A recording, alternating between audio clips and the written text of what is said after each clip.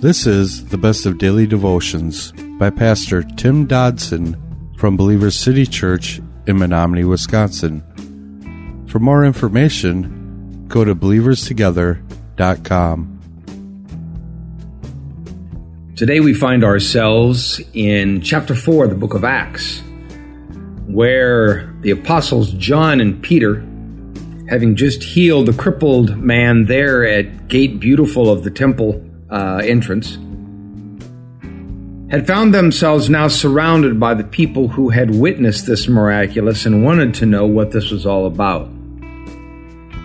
Chapter 4, therefore, begins really with the first period of testing that we find there in this early church. The foes of Christ had finally arrived, and Peter, who had warmed himself by the fire, then baptized in the fire, now found himself standing in the midst of the fire. You know, for a time, this baby church had shared in an overt fellowship and joy. They had experienced the highs of the upper room experience. They had had a new and fresh filling of the Spirit of God dwelling within them. And they had been part of the miraculous healing hand of God, and I guess you could say this was truly good times for the early church. These were the days that we call the honeymoon period. Yet inevitably the trial and the persecutions will always come, because Christ is the rock of offense, and those offended are certain always to come knocking.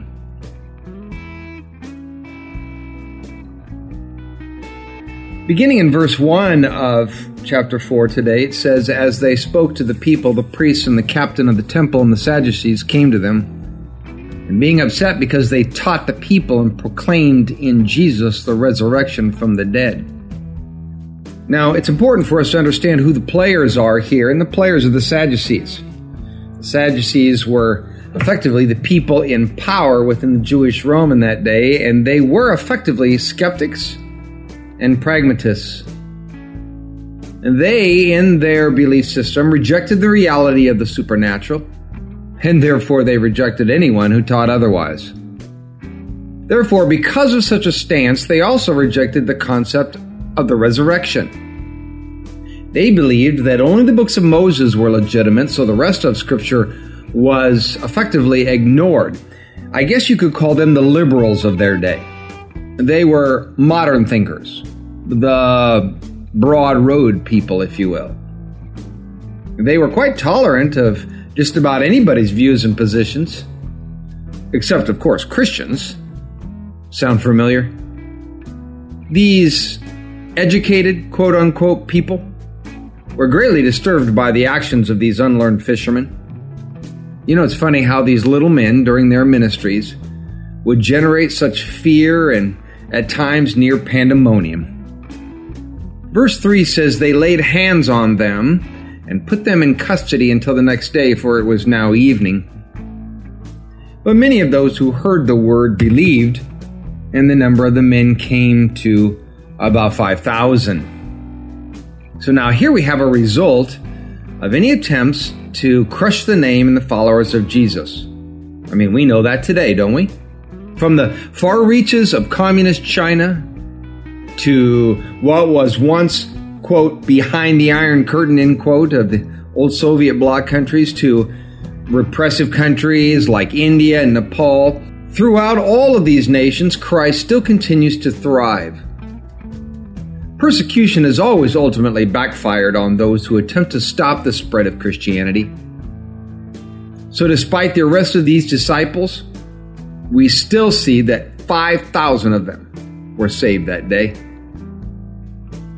Preaching of the cross is and always has been an offense to the senses of the Sadducees, whether it was in the days of the early church or even amongst the modern Sadducees today. The cross, you see, continues to elicit both salvation for those who are willing to receive and rage from those who will not. In verse 5, it says, "In the morning their rulers, elders, and scribes were gathered together in Jerusalem. Annas the high priest," verse 6, "was there with Caiaphas and John, Alexander, and as many as were relatives of the high priest. Now, we need to remember here that the Jewish world at this time was under Roman occupation and therefore Roman rule.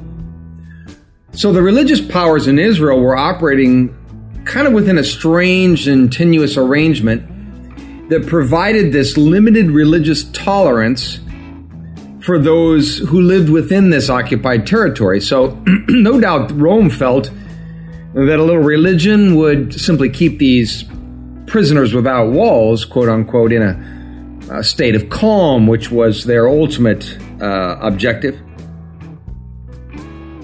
Now, this arrangement certainly was far from perfect. The true high priest, Annas here, had been removed from his position and probably had been so because he was a security risk, and therefore his son-in-law Caiaphas was put in his place. Now, the Jews in that day worked through both of these men, but they still held Annas as the true high priest. Now, it seems all of these men, however, were now gathered together to hear what these two guys, Peter and John, had to say. Verse 7. When they had stood, Peter and John, in the middle of them, they inquired, "By what power or in what name have you done this?" You see, the healing of this lame man there at Gate Beautiful, it was an indisputable fact.